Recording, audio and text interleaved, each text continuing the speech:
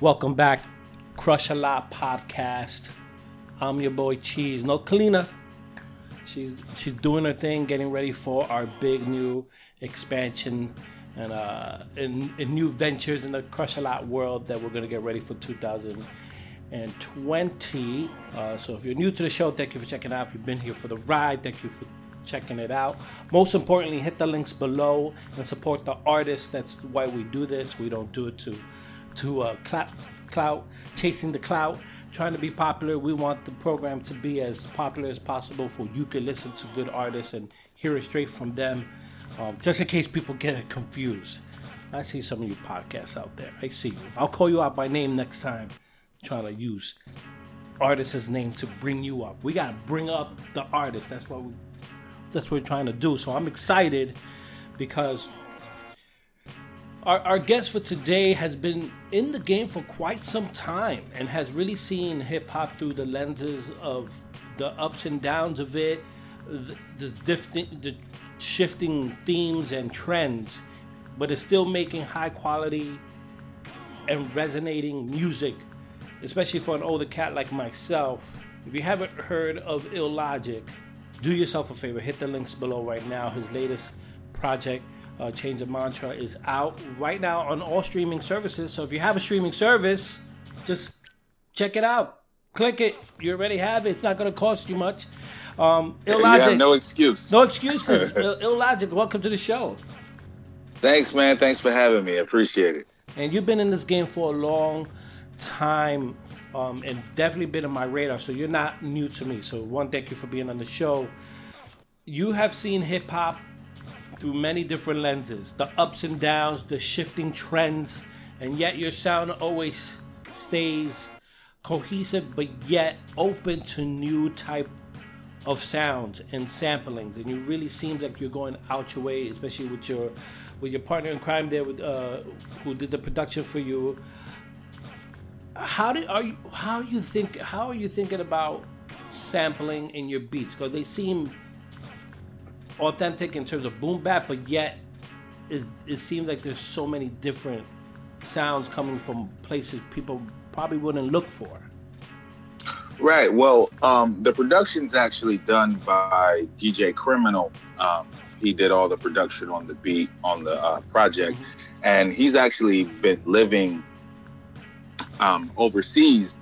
So, like during the time of him making a lot of the production, he was living in Thailand, he was living in Afghanistan, and those are the places that he does a lot of his digging. So he finds samples that people over here in the States probably have no access to. So it creates a completely different type of backdrop for the words. And, you know, it's definitely in the boom bap realm, giving me a little more freedom with the words and, you know, playing with the patterns and things of that nature. So, you know, like it's definitely, you know, the backdrop of the album is really what drove the content of the record. And with him, you know, kind of being overseas and having access to those kind of things, I thought, you know, the title and the album cover, all of that, like, I thought that really played, you know, well, you know, as a cohesive piece of art.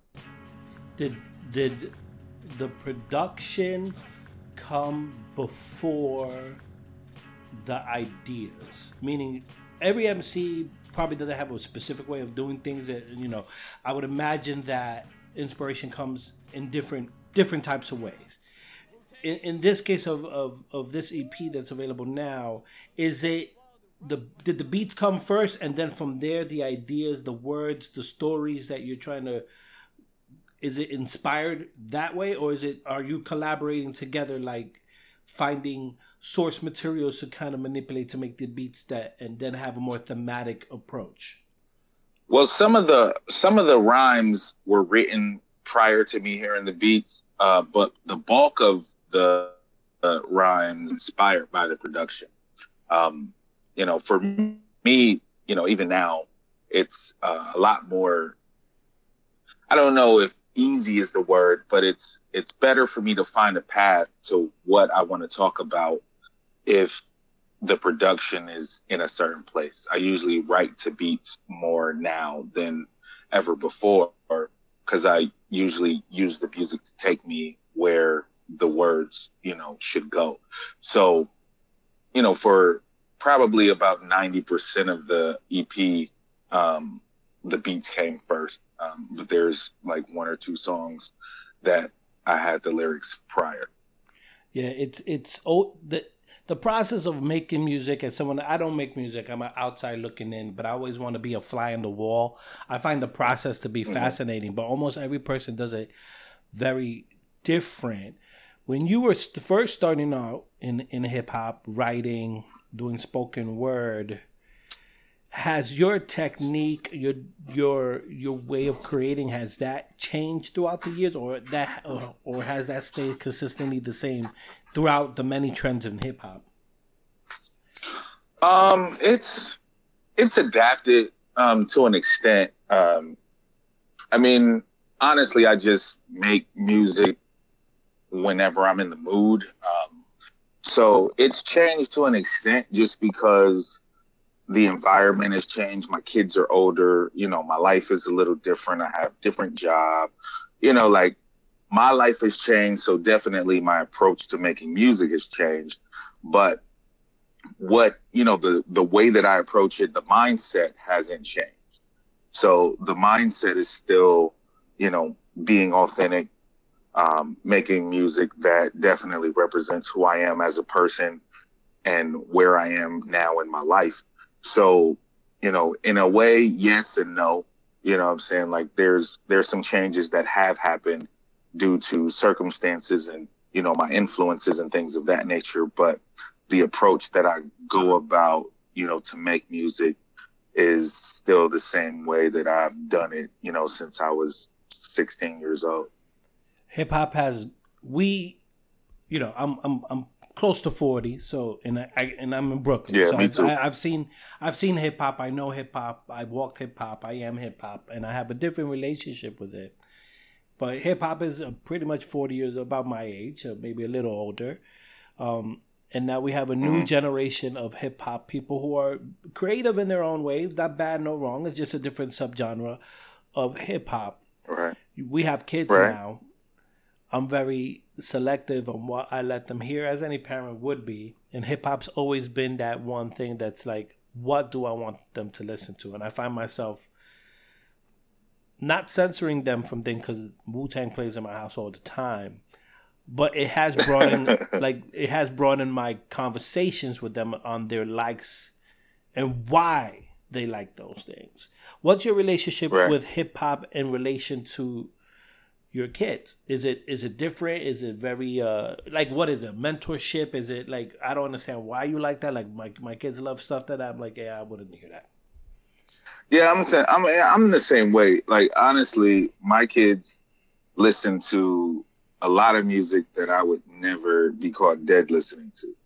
And sometimes it hurts my soul.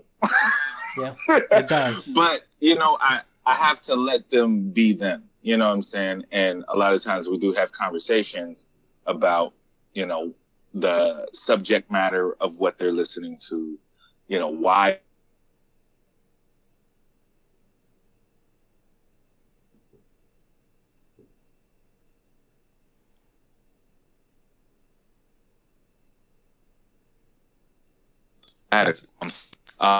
But so the last thing I heard, because it got caught off there, the last thing I heard was you explaining to having a relationship with your kids, explaining the content manner.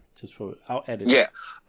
So with my kids, I definitely try to, talk to them about the content of what they're listening to, why they like it, how it influences them, how it, goes, how it impacts their lives and why they do certain things, why they wear certain things. And they, it's funny because, I was the same way as a kid. I never understood how powerful music was and how much it influenced me and why I dressed a certain way and why I talked a certain way and why the slang that I used was the slang that I used.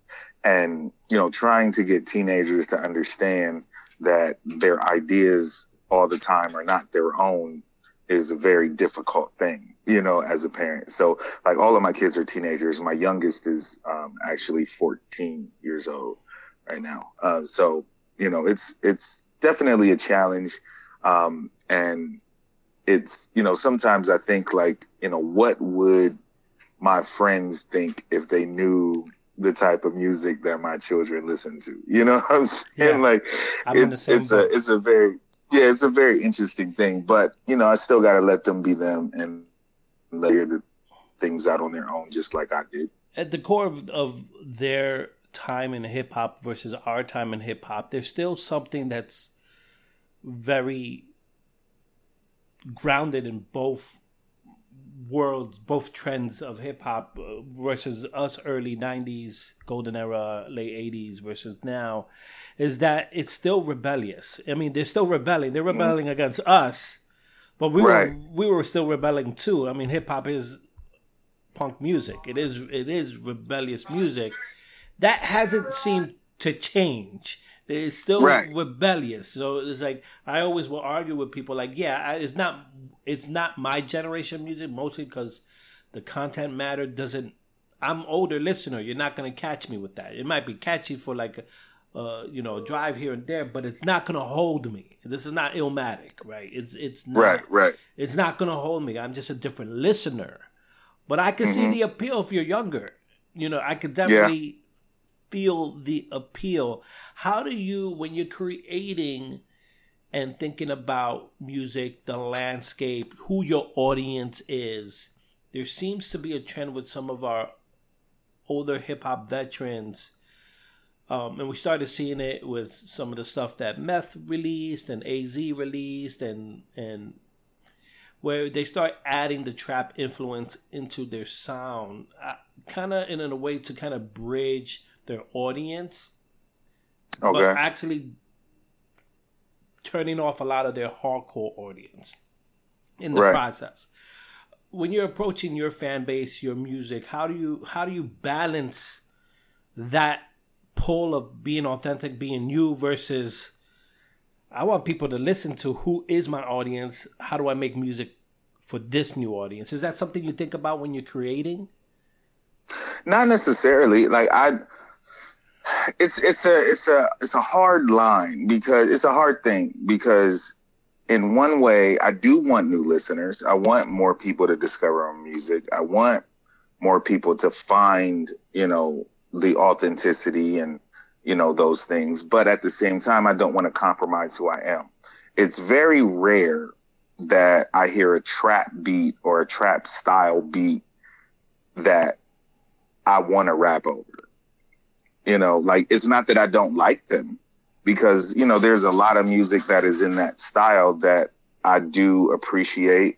There's a lot of beats that I've heard that I really like, but as far as me rapping on them, they don't influence me to write.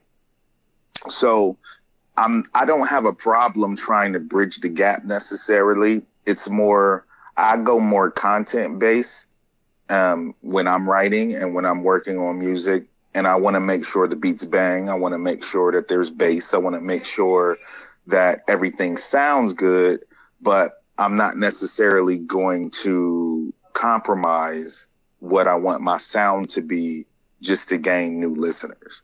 Like I've made albums that, were closer to what I wanted them to be, but, thinking in the fact of, would my kids like this without me compromising myself? And an example is the Lucid Logic project, the last album that I did. It was more, like the production was more current.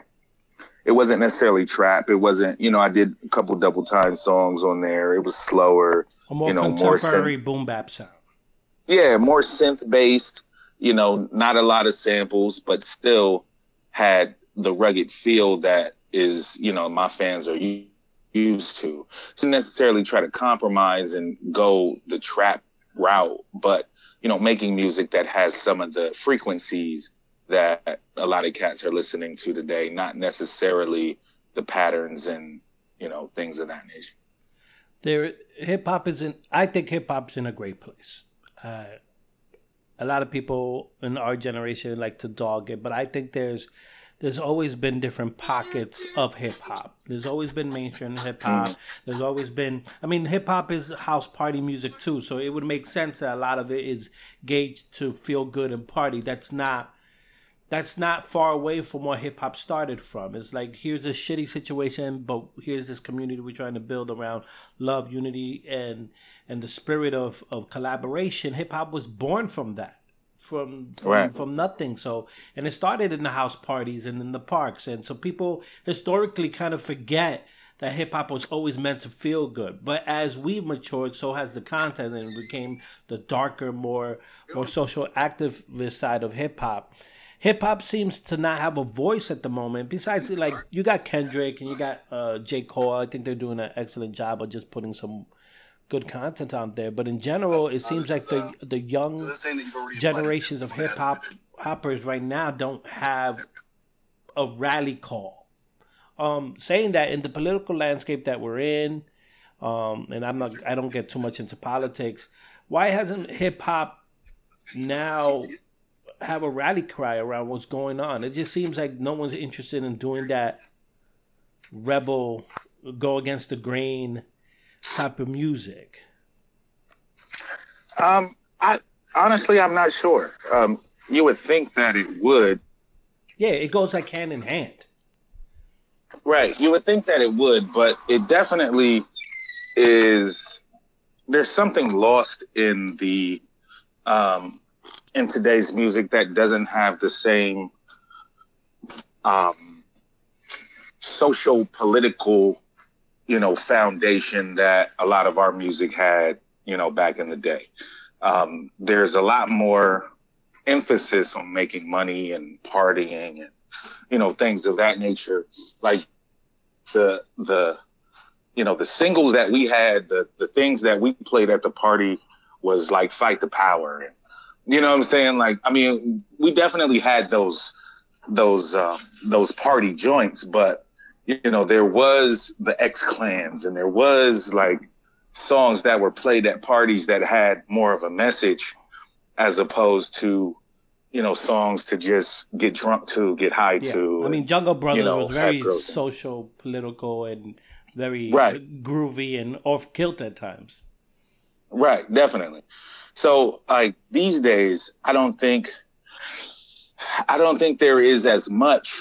I mean, not that it doesn't exist, because you do still have, artists like Kendrick Lamar who does try to, inject some socio-political ideals into his music, that tries to tell stories about the climate of, people and, but he's, one in a million at this point. Back in the day, you couldn't turn on Rap City without hearing something about, the political climate. You couldn't listen to the radio without hearing a hip hop song about what's going on in the world. And now it's few and far between. So, I'm not honestly sure, but I think what it is that we've just, as a culture, we've just gotten too big for our britches. You know what I'm saying? And, the people in charge, which is most of the record companies, have found what sells. They've also found what can damage the youth in a way that is, crazy. And that's what they want.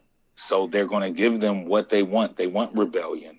And rebellion to us was very different, than what rebellion is today for these kids. And the music is a reflection of that. So much knowledge there.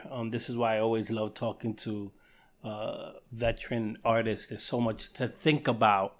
And the discussion never stops. So feel free to reach out to me, Crush a Lot Podcast. You can reach out to Illogic on all social medias. Just, these discussions shouldn't stop at all. We're not saying condemning. It's just a discussion.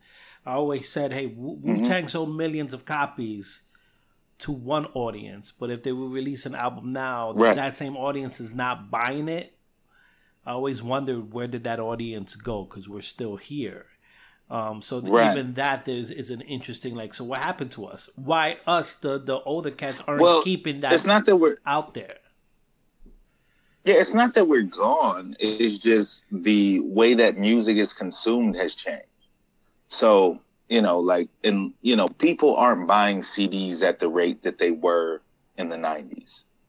So now there's streaming services. Now there's all these other ways to intake music and intake art that people don't necessarily have to buy something physical. You can have access to every Wu-Tang album that has ever existed for, $7.99 a month. And every time you play their song, they get a fraction of a penny for that song. And I mean, that's basically what has happened. It's not that we're gone. It's just that it takes a lot more for there to be a physical representation of their impact. Yeah. If they drop the album now, unless it, goes platinum all the way, right away, the only way you can do that these days is earn 1 billion streams, like that's one of the only ways. Then, it's going to be a blip on the radar, but it doesn't mean they're not going to still get over 1 million streams on that project. You know what I'm saying? It's just how things are calculated these days have definitely changed the way that it's viewed, as far as album sales go. Because back in the day, you didn't have streaming services. You heard the single. If you dug the single, you go to the store. They have a listening station. You get to check the album out before you buy it. Yep. You buy it, Yep. and then you go home and you listen to all 15 joints and you decide whether it's good or not. But that sale goes to them. But that process meant everything to us because we had limited funds. I had my SYP minimum wage money, and I knew I was going to walk away with 3 CDs. I'm going to spend the whole day in the store to make sure those $15 stretched. Right now everything is instant, so the album lasts for 1 week, and then the next week you get something else because you have the entire menu. But we didn't have that before. Also, what's lost in a lot of this is just the enjoyment of opening something and it's yours. Yeah. Opening a CD, a tape, a vinyl, which is booming right now, and I'm a big collector myself. Just opening and having it is also changed the consumption of it. And most of the music we have in streaming services, we don't own. So until the next technology boom, we don't own it. So we don't even know if it's going to transfer over. Right. We don't know. So we have no idea. No idea. So I'm on this journey with you. I'm going to buy as many Illogic physicals as I can before the next technology wipes everything out and everyone gets upset and all your playlists are out of the door because they're not doing it that way. We can look at the mini disc as examples of that didn't last too long. If you're new to the show, thank you. That takes everything. If you're new to the show, thank you for checking it out. Hopefully we did a good job and you consider subscribing. But most importantly, hit the link below. Go check out the Change of Mantra EP, available right now on streaming services if you have it. But feel free to support in any way you can. Physicals, going to shows, things like that. If you're going to be in Ontario, Toronto, the weekend of November 8th, 9th, and 10th, come find me and the Crush a Lot crew. We're going to be at the Smiling Buddha, checking out the Daniel Son and Riggs show. Yeah, we're driving up from Brooklyn all the way to Canada. That's what support looks like. We're going to road trip it. And we'll catch people there. So come check us out there. And most importantly, hit the links below. Support the artists. Let people know you're listening to good hip hop. It's a great EP. I think it's a good, challenging listening experience. It's not something that you could listen to once and get it. You need to listen to it multiple times to catch all the sentiments, energy and stories and all the things that are layered there for you. And that's why I enjoyed the album so much, because you have to listen to it. You have to be an active listener to really get everything in there. And I think you're going to really have a lot of self-reflecting moments, because this is pretty much an album that's coming from a very intimate place and perspective. And if you're looking for that type of experience, at least for a weekend or a few hours, I couldn't recommend a better EP right now. Go check it out. Hit the streaming services and all that good stuff. Illogic, thank you so much for your time. We'll catch you on the next episode. Peace. Appreciate it, man. Thanks. Peace.